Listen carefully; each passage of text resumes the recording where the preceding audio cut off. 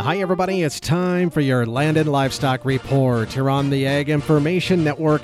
I'm Russell Nemitz, and Merry Christmas, everyone. Well, you know, it's kind of rare that a farmer specializing in one crop recommends to others to grow the same crop in competition.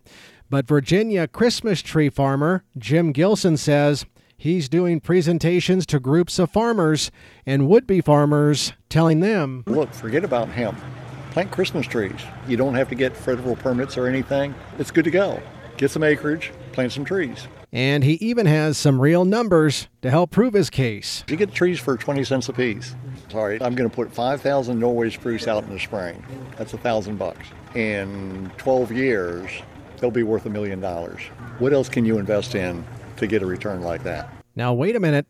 That's 12 years with no income. You got to believe in yourself, man. But it's calculated risk. So you've got an idea of where your return is, what your odds of return are. Which he says isn't always true for other commodities. Now keep in mind that the demand for real Christmas trees is pretty solid these days, which proves the point he says, the need for more Christmas tree growers.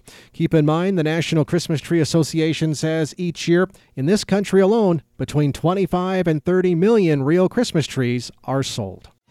For the Ag Information Network, I'm Russell Nemitz.